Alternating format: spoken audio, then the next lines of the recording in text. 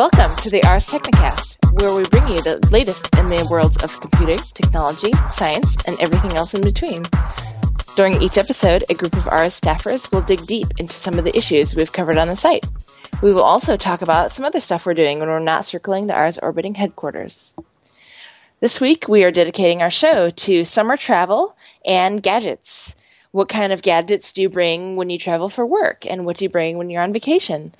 Since it is now June, we decided it is time to talk about all this stuff. I am your host, Senior Apple Editor Jackie Chang, and on this week's show, we have Open Source Editor Ryan Paul. Hello. Ars Contributor Casey Johnston. Hello. And Social Editor Cesar Torres. Hi. So, are you guys going anywhere this summer? What are your plans? No plans. No plans so far to go anywhere. No plans. Wow. I have a couple. Okay, where are you going? So, first, I'm going to New York. And then second, I'm going to New York. Yes. Let me explain. Nice job. I'm actually moving in the fall to New York right around September. And in order to do that, I have to take a trip for about a week. So this will be a kind of a working trip to New York in July. So I'll be there for a week. Hopefully I will sign a lease or have some type of accommodation for the fall, and then I'll go in the fall. And besides that, there is the possibility of a road trip if my budget allows it. So once Matt, my partner, comes back, we will figure out if we can do this short road trip. And then, Jackie, I don't know, maybe we can talk about this notion of half marathon talk. I don't know if that's going to... Yeah, we'll have to bring that up later. That's sort of like the ugly stepchild in the corner. You're going to call me on the half marathon right here on the podcast. I am. It's going to be ugly. So I'm doing quite a bit of flying, but also possibly one road trip. So we can talk about what I'll take with me. I guess, Ryan, are you going anywhere, even for like work stuff? Are you? Well, I'll be in San Francisco for Google I/O later this month, and I'm really looking forward to that. I always like San Francisco, but that's really my only plans. I might be doing a little more traveling later this year, another trip to San Francisco. But it's actually fewer events this year than last year. Yeah, it does seem like that, even for me. And my schedule is pretty much always tied to Apple, but I don't know, it feels like I'm traveling less this year than usual. But, I could add too that I'm not going anywhere, but I did just come back from Mexico, so I can answer questions about, for instance, using a Kindle 3G internationally. That was a thing I experienced. Yeah, how was that? I mean, since we're on this topic, how was it? Well, I'll tell you. I went down there. I think I asked Cesar before I went, do you know if the 3G works? Does it, will it connect? Does it cost anything extra? And he said he didn't know the last time he had been to Mexico. He didn't have a Kindle yet. I don't think they existed yet. Did they exist? I used it recently in Germany. So I traveled last winter to Germany, and I was there for about 7 or 8 weeks. But I have never tried it in Mexico. When I actually had a Kindle before on a Mexico trip, I didn't turn on anything because I was worried about incurring fees. Oh, I see. So I've never tried it there. But in Europe, it worked quite well. Huh. So how was it in Mexico? How did it turn out? Well, when I connected, I got... Oh, I wish I had my Kindle with me so I could read it. But I got when I connected the 3G, it automatically downloaded a notice, it was called, on the home screen where it lists all your books. It downloaded a notice that said it was going to, that I could not browse the internet while I was on 3G. I could receive if I had any subscriptions to the New York Times or whatever, I could get them for an extra, I think it was $5 per installment or something like that. And if I wanted to download books, I want to say it was an extra $1 per megabyte of data that I got. So that's what it tells you in the notice. And I actually did download a couple of books, and I haven't even checked to see if they charged me and how much it came to be. But I think most books are pretty small, right? They're a megabyte or two. Yeah, so between it's a like, megabyte, maybe 3. So it was just like an extra $1 or $2 to get these books. I got a similar notice for my magazine subscriptions. I have a New Yorker subscription, and I didn't want to pay the extra money, so I just held off on that. But I didn't get the one for book downloads for extra cost. So yeah, I was kind of particularly mad that you couldn't use the browser because I was really hoping that if I needed to, if I needed to be on the internet when I was on vacation, which is not a need. That I would be. Can't able even to tell if you're being sarcastic because have you ever used the Kindle browser? I have. I did actually. I think when I very first got my Kindle, I like brought it with me in my purse to go just like run an errand, and I ended up using Google Talk. I think on the thing. Maybe it was just email to like talk to my mom. Yeah, on the Kindle's 3G. That's the craziest thing I ever heard because everyone up until this moment when we are talking right here on the podcast, I did not know that anyone actually used the Kindle browser for anything. Oh yeah, it's actually a pretty sophisticated, full-featured WebKit-based browser. It's just painfully slow for any kind of screen refreshes or whatever. The keyboard is horrendous as well. Yeah, the keyboard is awful. I mean, you have to admit on the Kindle it's not the greatest. Oh yeah, it was not fun, but for whatever reason I didn't have my phone on me at the time. I don't know if I just forgot it or I was getting it fixed or something, but this stood in and it worked. I mean, it wasn't like a beautiful experience, but it worked in a pinch. You know what's really funny is actually, talking about the Kindle browser, with the Kindle Touch, you can actually do pinch to zoom. It just looks ridiculous. Oh god. What is it? I mean, what does it do? Is it like really slow? Yeah, it's just like almost slideshow slowness, but you can actually do like the pinch gesture and it'll change the size of all the elements. Oh wow. Oh, I want to see that. Does it pinch zoom like on PDFs or anything like that? I don't think so. I don't know. I just tried it in the browser and it worked. It kind of blew my mind. Oh wow. Nice. Weird. It seems like all of us travel with Kindles, yeah? Yeah. That's like the one thing. I technically don't bring my Kindle with me anymore. I bring my iPad and use my Kindle app because I try to cut down on the amount of stuff I'm bringing with me. But I should bring my Kindle. When I go to the beach, like places where... This probably won't sound very good, but when I go to places where I worry that my stuff might be stolen or like get really dirty, such as the beach, I will bring my hardware Kindle because that is cheaper and easier to replace. But otherwise, if I'm just going somewhere, I bring my iPad. Yeah, it's a bit of a challenge bringing both because I usually want to bring both, an iPad and the Kindle. But the way I travel, and that's probably what I'll do this year when I do these trips and the road trip, I'll take my iPhone and the Kindle, but probably not the iPad. Really? On your trips, you're not going to bring your iPad? If I'm traveling light, I'll travel that way. Because that means I've chosen for myself to focus on reading my books. And if I really need to read the news or my RSS feeds, I can do that on the phone, but I'm favoring one over the other. The thing about the iPad is like unless you have the 3G model or you want to deal with tethering it, to your with your Wi-Fi hotspot or whatever, it's like such a pain to get connectivity when you're out traveling and on the go. And the more I think about it, like I really don't use the iPad that much on trips because if I want to do internet stuff, it'd be on the phone. If I want to do reading, it'd be on the Kindle. That's true. I guess I just bring it with me because I feel like I use it a lot in my hotel room in terms of like figuring out where I'm going, what I'm doing. But you're right. I mean, that is true. In general, I mostly stick to my iPhone and maybe Kindle if I need to read. Maybe I need to completely revamp how I think about my gadgets when I travel. The issue for me too is that the iPad is kind of bulky. And like I keep thinking like if they do a 7-inch model, that would really be a more ideal travel companion. Yeah, but I personally don't believe in the 7-inch model. I don't believe in it either. Thank you so much for saying that. Well, oh my God. Like okay, just to be clear, like you don't believe in the sense that you don't think Apple will ever do it, or you don't think it's a good idea. I don't think that Apple will ever do it. Okay. In terms of whether it's a good idea, I haven't decided yet, so I'm kind of in the middle on that. But I don't think that Apple will go down that route.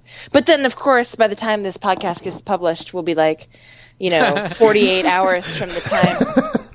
We'll be like 48 hours from the time Tim Cook goes on stage and is like, "Hey guys, we're introducing a 7-inch iPad." We'll eat our words. Yeah, I have some experience with like the Kindle, the Nook Color and like the Samsung Galaxy Tab 7. And, I really do think that there's a place for the 7-inch form factor, irrespective of whether, Apple gets there or not. I think that a 7-inch device, it makes so much more sense for portability for a travel device. Like if Apple doesn't do it, I'd be pretty tempted just to get an Android one at that form factor. Well, one thing I'd like to mention for my own use of it, I would love that if that existed. But this would be specifically for work trips. When I need stuff for work, I will actually leave the Kindle. It's kind of the opposite. I'll leave the Kindle, and I would prefer to just have my MacBook Air and then a tablet, hopefully a lighter one, that I can use in conjunction with it. Because I do use both if I'm traveling for work. This is actually funny because when I'm traveling for work, I usually bring my iPad, but I almost never use it. So I pretty much, when I'm traveling for work, I'm almost exclusively go to San Francisco because of Apple, Apple events. And I pretty much just bring my MacBook Air, a DSLR camera, a lens, and like all my 3G stuff, like a hotspot and my iPhone and, various things like that. But I almost never read at all when I'm doing work things. So I don't really need a Kindle or an iPad, but I always bring my iPad anyway. I don't know. That's weird, actually, now that I think about it. Maybe I should completely ditch my iPad altogether when I go to work stuff. Yeah, what is the point of the iPad? Just that it's more comfortable to read on if you're in tight space? This is the irony, is that I actually don't think it's particularly comfortable to read on. It just happens to be the device that I use the most. So when I'm going on vacations, not work stuff, I tend to use it the most in terms of getting on the internet and then also reading. So I'm trying to consolidate the amount of crap that I'm bringing with me mostly. And then so if I can get rid of a device and still get the same functionality, so I can get rid of my hardware Kindle and still be able to read my Kindle books, then that's what I'll use. But I don't know. Now you guys are making me think about whether I really need to bring my iPad everywhere or not. Another thing I started doing recently was I started listening to science fiction podcasts when I travel, and I enjoy that so much. Like I might even just start ditching the Kindle too, because I can listen to those podcasts right on my phone, and it's really convenient, and it's a lot of content. Well, to that point, that's something I do a lot of. If I'm going international, I usually my stress level about theft goes way up when I'm in Europe or another continent. So I try to, of course, bring less. And in whatever city I go, I'm always going to try to go for a run. So I need something that will work with GPS if I can get the signal and track my runs. But I also want something to read, something to listen to music. And the iPhone tends to work for me pretty well. So I couldn't live without it if I'm going that far away. Domestically, for some reason, I have less fear about what's going to happen to my technology. That's very irrational, what I just described there, but that's kind of how my brain works. It kind of brings up an issue, though. It's like you think about all these devices we bring, and I think if I really had to, I could really just boil it down to bringing only the phone. And I could still be just as productive. Even if I had to choose one device, it would always be the phone, even leaving out a laptop. Yeah, me too. If I had to choose one single thing, it would probably be my phone. Yeah, everything's in there. Because, you can even do, it won't be pretty, but you can even do, some work stuff through your phone now. Yeah. So it's almost like the universal device that if you needed one single thing, that would be it. What would we need if we were to make our phones into like a travel work companion? Probably just a keyboard. Yeah, well, like kind of a blast from the past here. I used to be really into those like Nokia internet tablet devices, like their early generation of Linux tablets. Like they had these 5-inch pocketable devices back in the day. And that was really a pretty sophisticated, companion device for business travel because, with a pretty complete Linux system, it could run almost anything. And, paired with a fold-up Bluetooth keyboard, I could open Vim on that thing. It was just as productive for me as a laptop. I think that if I had a keyboard too, I think I could jam out some posts easily. I've traveled with the Bluetooth keyboard with either the iPad 1, I tried it that way, and then with the iPhone as well. And it's pretty cool. The only problem you have is, depending on what kind of work setup you have, if you actually need to view something at a large enough size, you're going to run into major problems with the iPhone. But if you're just typing stuff and you don't need to look down too much and you're just trying to get something out quickly, it actually worked really well. And I felt like a hero because I was just working on an iPhone with a keyboard. Interesting. So do you guys take all this stuff with you when you go? Just even on normal vacations, do you take tablets and whatnot with you also, or am I just the crazy person who does that? No, I take that stuff with too. Yeah, on my trip to Mexico, I had to resist taking my MacBook Pro, which was that's my only laptop, the lightest laptop I have. So, and my hotel room is only going to have Ethernet but no Wi-Fi. So I eventually just shut myself down from taking that, but I did take my iPad, my Kindle, and my phone with me. Wow, you brought a MacBook, or you brought an iPad and a Kindle to... I did. I was just I kind of know I want to bring my iPad just for the plane aspect of it. I was going to be on a plane for, I think, 5 hours or so altogether, so I just wanted that to entertain me on the plane. And then a Kindle's only a couple more ounces, and then, my phone is like my security blanket at this point. I can't rightly go anywhere without it, so...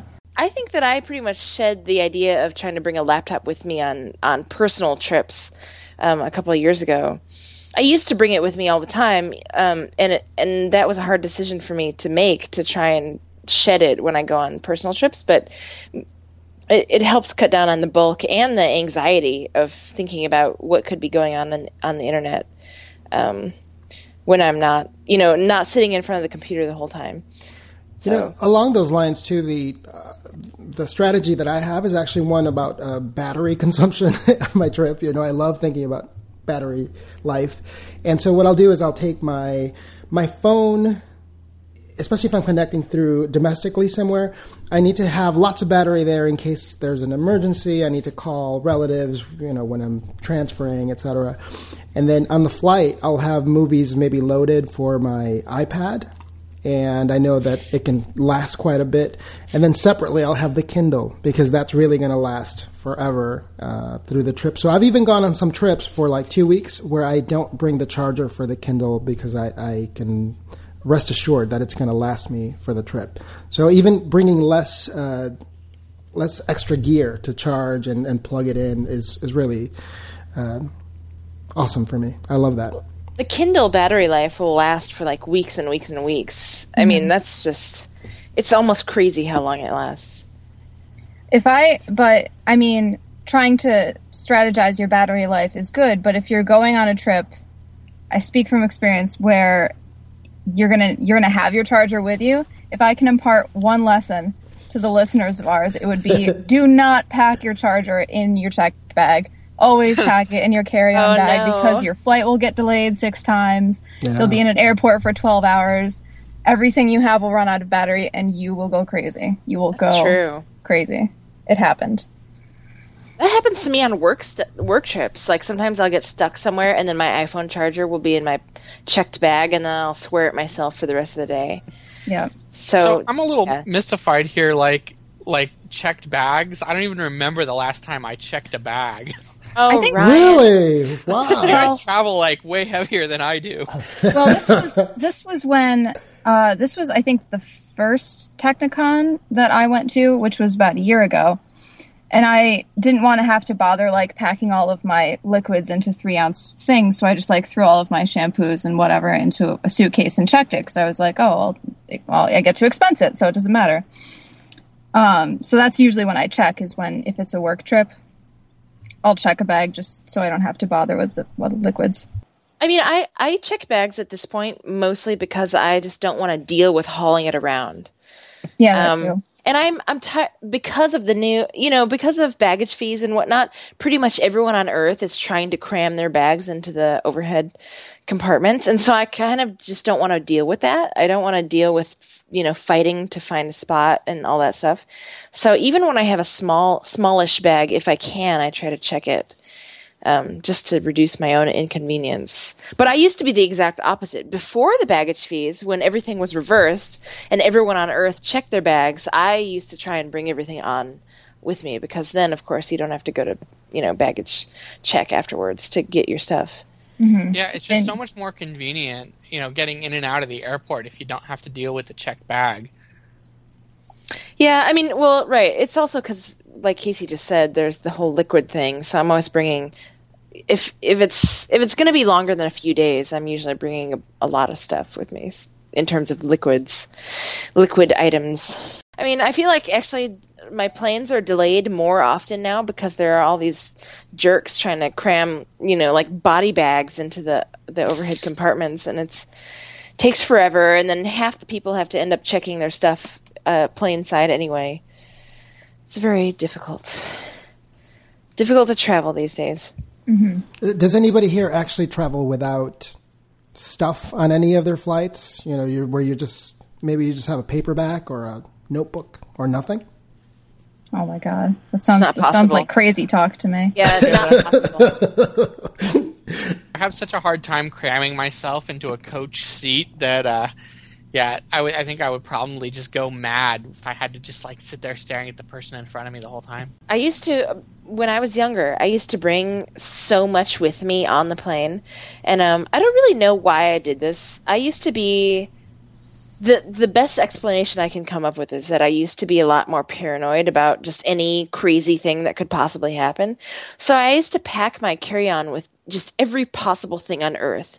And when 9/11 happened, I was not prepared for that, and so I still traveled like I used to, and then I suddenly got stopped everywhere I went.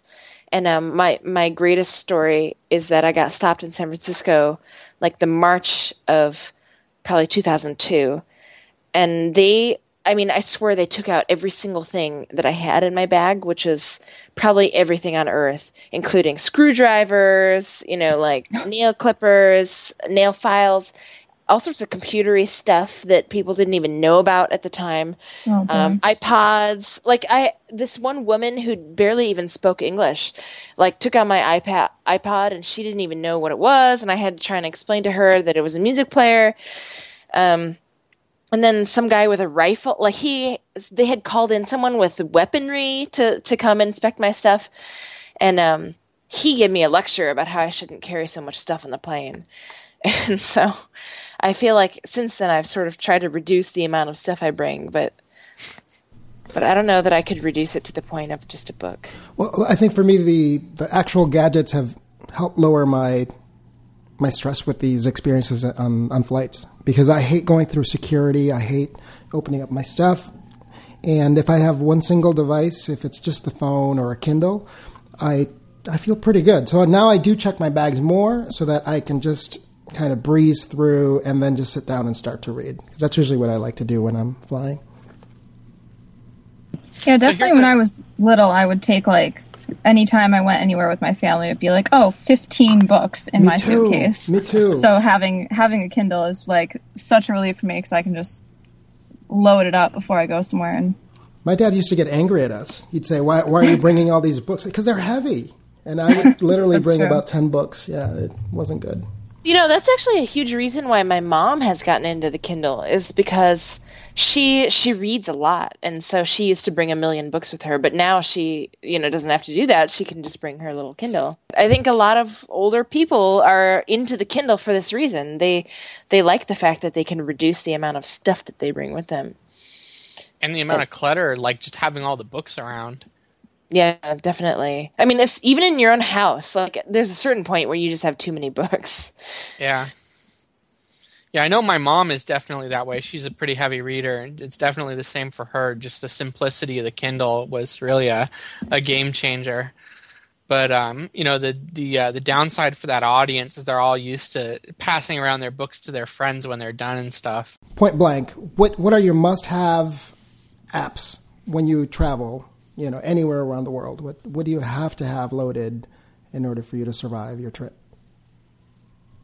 I think that I need Twitter and I need my Maps app, but I don't really have an option in getting rid of that, so that's kind of a cheating choice. But then I also like TripIt because I used to be able to memorize all this stuff, but I can't anymore now that I'm old.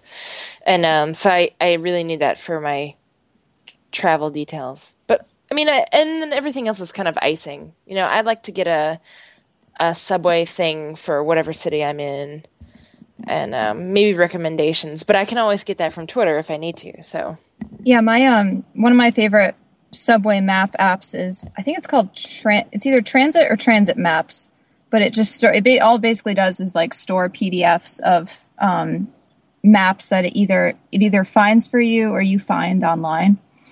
And it's just like, I mean, because half the time I'm looking at subway like maps, I'm on the subway and can't connect to the internet, so it's nice to have it just in the picture form on my phone. I actually learned of this other app just today. I wish I had known about it when I had gone to Mexico, but it's called Gate Guru. Have any of you heard of this? No, I haven't. It's like this application apparently that it'll like give you maps of all of the places to eat in different airports, which I feel like I'm always looking for food and I always end up eating the crappiest thing, and I like to know what there is so I can go find it. And that's definitely going to be something I download and check out the next time I go somewhere. I kind of enjoy eating the crappiest thing at the airport. Well, I don't mean crappy like it's bad for you. I mean crappy like literally horrible quality, just depressing in every way. So I have a question for people. Like, one of the things I wonder about, when you guys do international travel, do you buy a SIM card wherever you go? I haven't personally. I try to the last time I went international, I just paid extra for like AT&T's international data, and then I tried to keep all my usage to a minimum, just to keep things kind of on the down low mostly.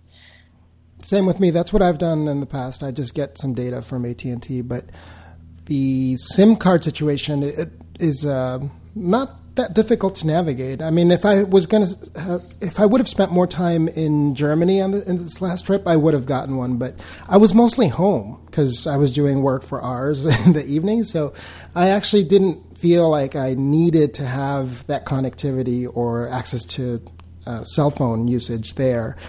And in fact, I used Skype as my travel telephone there. So as long as I had Wi-Fi, I had a German telephone number that I could use for myself or an American one, and I prepaid some of that, and it was brilliant. I mean, I could call anybody here in the United States, and it would just come through as a regular phone call. So I loved that. I didn't feel like I needed a SIM card. Yeah, I was really wondering that myself, because when I went to Mexico, I was like, I don't even know what people do with their phones and how anyone handles this. But what I ended up doing was just not using the data because it was some ridiculous, like $20 per megabyte or something like that. And I just turned on this, they have this package where you pay $5 in Mexico and you get a cheaper rate for minutes. And that was like all I did with my phone. Other than that, I just like used the Wi-Fi in the lobby. There was also something liberating in Berlin in particular where people weren't hooked into their phones the way that we are, where you just depend on every single thing for it. So I eased up a little bit on my own usage of it while I was there, and I was able to relax a little bit more. But, of course, when I was at home, I was fully plugged into everything through my MacBook Air and my iPad. Yeah, I guess it really just depends on how far you want to go in terms of, using Wi-Fi everywhere or just going for it and going for the SIM. I mean, I know a lot of people who have gotten the SIMs wherever they are going, but I just feel like that's just it's almost like a step beyond what I'm normally willing to do. What I would recommend for people would be if you can set this up before you go. This is very specific to Europe, but it's handy. Buy a cheap phone from somebody coming back, or just on eBay, one that will accept those SIMs. And then once you're there, pick it up. At a grocery store, you can get them for like €15, and then go to town. Because once you have it, then you can just go to multiple countries and use your phone. It's pretty neat. The key is that phone, though. I mean, it's stressful to have to shop for a phone while you're there, and they can be a little pricey. So, well, I mean, if you're using a multi-band GSM phone anywhere or whatever, you just put a SIM card in. Mm-hmm. Yep. Yeah. That as well. I think like anybody who's I think anybody who's a T-Mobile user here in the U.S., their phone should be compatible with a lot of the European bands, right? I think nowadays, yeah, probably. And I think most of the GSM phones that are compatible with AT&T and T-Mobile it should work there in Europe with whatever their carriers are. And so, Ryan, what's your must-have app when you travel? I'm a big TripIt user. I depend very heavily on TripIt, and not just for like the main reservation stuff, but I also end up putting like all of my event scheduling stuff in it just so that it's all in one place. So I would say that would be my number one must-have app. But I also use a lot of the mapping stuff just to get around.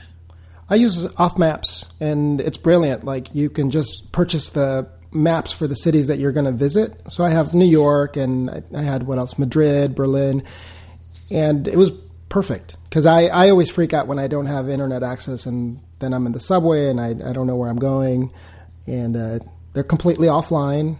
They're not as accurate as Google Maps, but they worked. I didn't die. I'm still here. This time. So far. Mm-hmm. Yeah. It would be nice to have like an offline solution that could give you like public transit type directions overseas. I got lost once in the subway in Berlin. That was quite an experience, one I would care to never repeat. So it would be neat to have a solution for that. I think Windows Phone does that now with the Nokia Transit app. You can like pin entire, or I don't know if pin is the word, but you can like save offline a bunch of maps, like by country or by city, I think, to your phone, so you can use them offline. Oh, that's really nice. Yeah. So here's another thing that is essential for me when I travel, is food. You guys know I'm always looking for like the right place to eat, and Matt also is really into food. And one thing that I can't live without actually is Instapaper. So the way I will use it is in the hotel room if I don't have Wi-Fi connectivity when I'm actually in the street. In the hotel room, I'll get on the Wi-Fi with iPad or the iPhone, find local blogs or just city pages that mention interesting restaurants, and then I save all of those to Instapaper and bring them over offline so that when I'm walking around, I have them. And that's been really useful. I think it's actually been even more focused. It's a more focused way of finding these restaurants, because by then you've locked yourself into a few choices, but the ability to find these local blogs while I'm there is cool. I tried doing this before I arrived and sort of researching all the local stuff, but it wasn't as handy as when I was there, because by the time you're there, you are more familiar with the streets, the transportation, you have more of a feel of what's going on, and then you make some better choices about what blogs you're going to pick up tips from for restaurants and markets. So I couldn't live without the Instapaper for that. What a strange use of Instapaper. Yeah, that does seem... I've not used it for something like that yet. Yeah, it's more of like an Evernote use case, in my opinion. Oh, absolutely. But I guess if it's what you have, why not? Well, it loads fast, and sometimes when you're traveling and you're on the subway, I freak out about not getting my stuff stolen or looking conspicuous. I have all that stuff in there, and then the maps are in my phone too, and I could get to these places quickly. And that's how I got to eat cocido in Spain, which is this stew made out of tripe. Sounds delicious. It was, believe me. Great. Awesome. Yeah. So I know that you mentioned this road trip, and I don't know if I assume this is a different road trip than the one that you and I were talking about, how we were going to try and do a road trip with like the tech of 20 years ago. Yeah, there's just a lot of stuff, I lot of know. ideas floating, but we got to see what's actually reasonable and affordable. So, What road trip are you going on? one would be Matt wants to go on a road trip to like locally through the Midwest. So maybe we go to Wisconsin or maybe Minnesota, etc. And that's kind of your classic road trip. The one you and I are talking about, that would be pretty awesome to put ourselves in the time machine and say the technology of, let's say, 20 years ago, like 1992. Let's go on a road trip using that tech. That one probably won't be that exciting either. It'd probably still only be to like Michigan. So there's that. And then San Francisco, that is not a road trip, but we talked about doing a half marathon in the summer. Uh-oh. I can't believe you're calling me on this now here. But haven't you already, you've both already done half marathons, right? yeah, we were going to do another one this year, and then potentially we're going to do the San Francisco half marathon. But the problem is that it's June, and that I personally have not begun training at all. And the San Francisco half marathon is at the end of July. So for me, that's like too short of a time to train. It's also hills. No, I don't actually care that much about the hills. The hills, for some reason, that doesn't really bother me. I just don't think that there's enough time. But you know, I could go. I could do it. Maybe. Well, there's other ones. Maybe I can convince you to come do one in New York. That might actually be more feasible, and there's better weather. When is New fall. York half marathon? It's like in October or something, isn't it? Mm-hmm. Yeah. The full marathon is in the It's fall. like the first weekend of November, I think, usually. Okay. Well, I'll look it up. Because I am actually a little concerned about temperatures. There's no way of predicting what's going to happen. And last year's experience, I don't know if we all four haven't chatted about it, but the experience was exhilarating because it was Jackie's first half marathon and Clint was there. It was his first half marathon, but the temperature was horrendous. I mean, we all had a terrible time surviving that heat, and I don't want to repeat that if I can. I mean, we almost died, and that was in October, though. That's the problem is that it was in October and we almost died. So, yeah. I mean, how are we gonna? I don't know. I don't know. I'm kind of.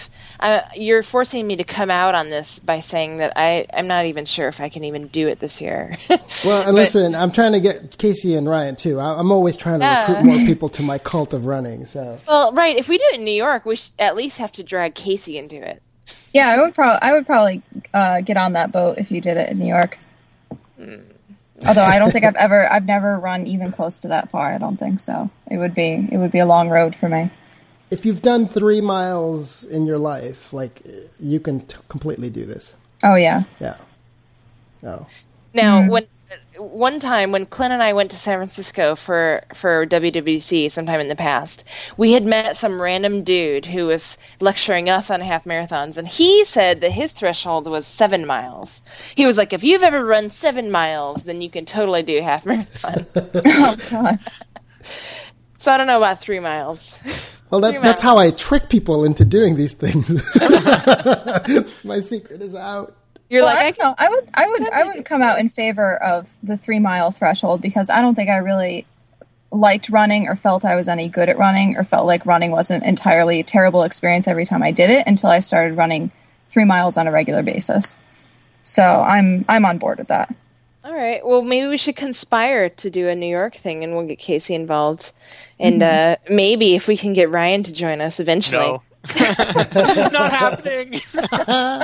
Ryan's like, never. I will never come. I have enough trouble getting off my ass and getting around the block, you know? Well, you can meet us in New York and have brunch with us after the race. Yeah. See, that I can help with. Yeah, we're always down for that, too. Yes. The real reason we run this much is just because we like to schedule brunch after each training run or the race. Yes, the secret is that we just like to eat. Mm-hmm. You preemptively burn the calories. Right. That's mostly the motivation behind the whole thing. So thank everybody for listening. We will be back in a couple of weeks with a new Ars Technicast episode. So I guess that's it. Bye. Bye. Bye. Bye. Well, I don't know about you guys, but my LinkedIn password got leaked. Oh yeah, mine did not. Even though mine was like the least, like I rotate through about, I have like a few base passwords and then variations on those passwords, and this is like one of the least complicated variations of the least complicated password, and it didn't get leaked. So I was like, good. Before even getting a chance to check, I just went ahead and changed it because I knew what I was using before was not secure. I mean, it's from when I first created the account, and it's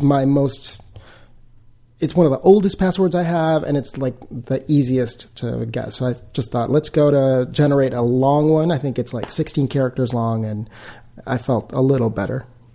Just a little. Yeah, my password that I was using was from when I created the account too, which must be, I mean, it's got to be pushing close to 10 years at this point. Mm-hmm. However long LinkedIn has been around, that's how old my password is.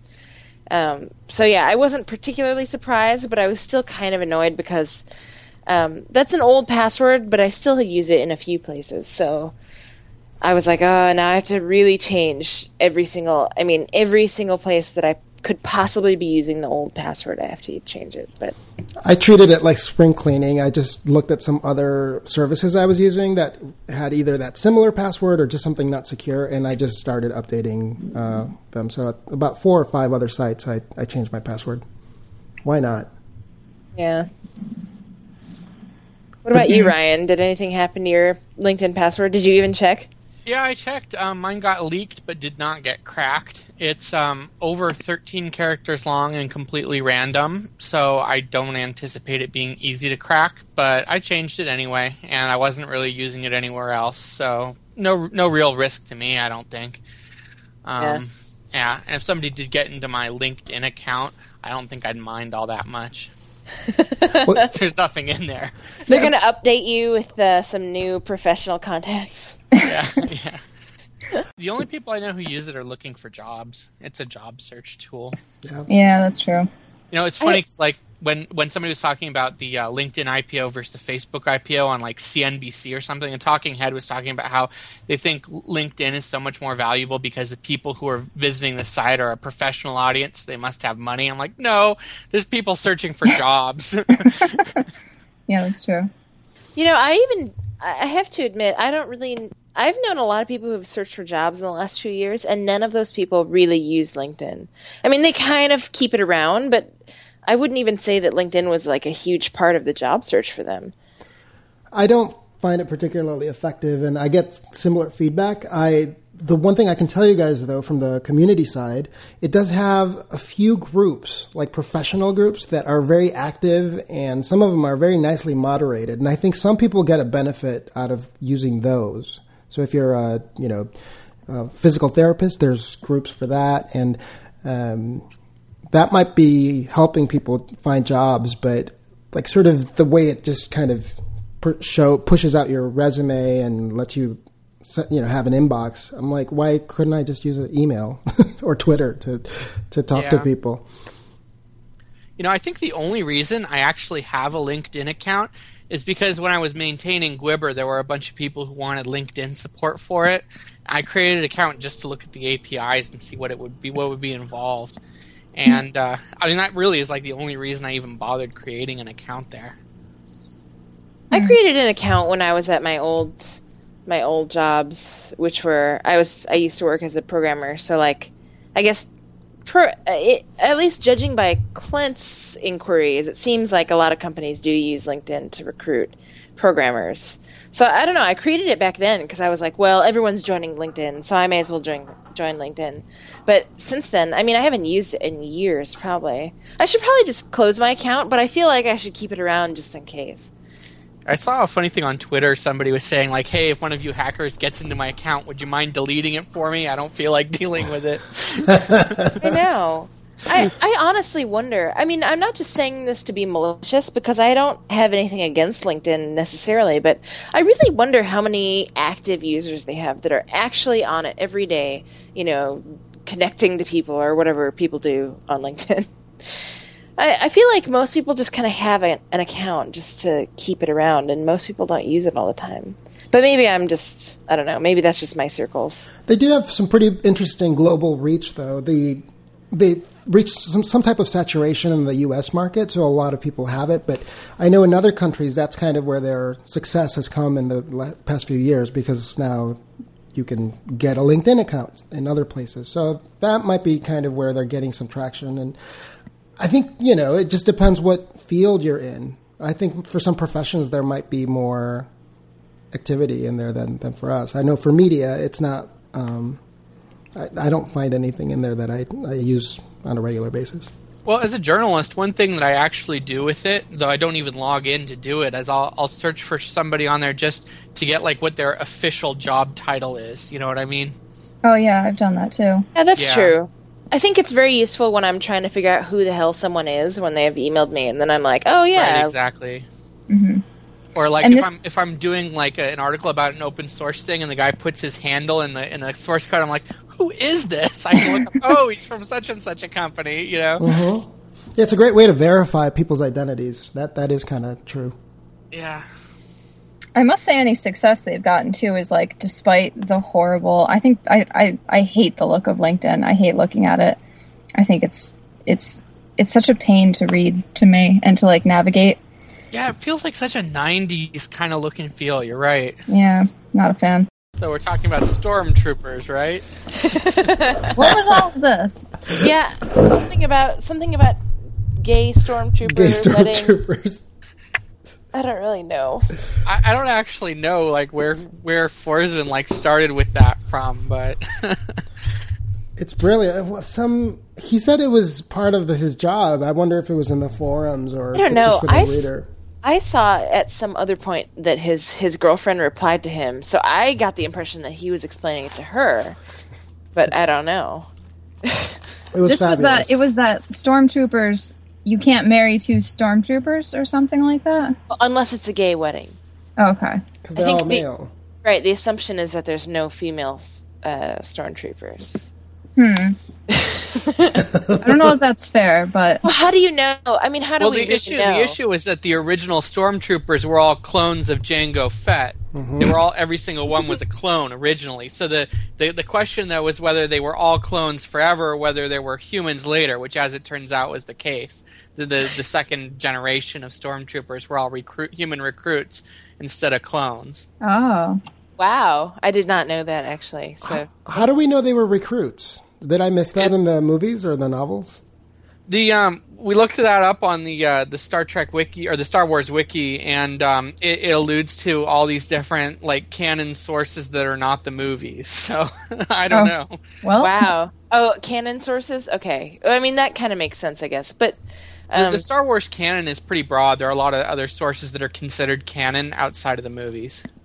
Huh. So we know that they're humans, but we still don't know if they're women. Well, it says there was actually quite a bit of detail. It says that there were women, but there were very few after they started recruiting non-clones. I wonder if they had different armor. Like, doesn't the armor they need a the breastplate male form, right. If I recall correctly? Well, there's cod pieces on those things. Yeah, but, I mean... not to get too dirty, but I mean that doesn't matter, right? I mean, not for the ladies, but the upper body would need a breastplate. Yeah, right. Yeah. Some support. Oh, yeah, good point. Interesting, though. I mean, this is something that we could go down for minutes. Here's the relevant section from the wiki. Despite the influx of new troopers from various sources, the ranks remain dominated by human males, thus reflecting the new order's human high culture. By 0 BBY, roughly 1/3 of the stormtroopers were clones based on the Fett template, while recruits steadily became the majority within the stormtrooper corps. Service in the Stormtrooper Corps was open to both human men and women, but female troopers were an extremely rare sight under Palpatine's reign. In spite of this disparity, some female troopers served in elite units, such as the Coruscant Guard. Huh. So Forsman was wrong then. Yeah. I guess so. We should have invited him on to talk about it. This is fascinating. It is. I never really thought about it. They're due for like a novel about some female stormtrooper braving the ranks of men. Well, do you remember when the new series came out, the prequels, and there were female Jedis? Like all the discussions around that. Do you recall this? No, I don't. Within groups of Star Wars fans, it was a big deal because in the original first 3 movies, you only ever saw male Jedis. Yeah, that's a good point. Mm-hmm. So George Lucas introduced them, I think, in The Phantom Menace. And I thought it was cool, but they didn't really get speaking parts or anything. Well, in canon, Anakin's Padawan was a female Jedi in training. Oh, yeah, that's true. What's her name? From Clone Wars. Yes. Oh, right. Yeah. Huh. Okay. I guess they don't mention her, though, in in 4, 5, or 6. I never watched the prequels myself. I think I watched the first 4 hours of the 6-hour second one or whatever, and I was bored to tears, so I never tried again. So actually, no, this actually changes everything because after looking at the Twitter conversation, I really believed that there was no possibility for this. But now, I mean, even if there were only a few female stormtroopers, certainly there could be more and more of them as time went on. That's true. If they were a progressive society. What, the Empire? Not so much.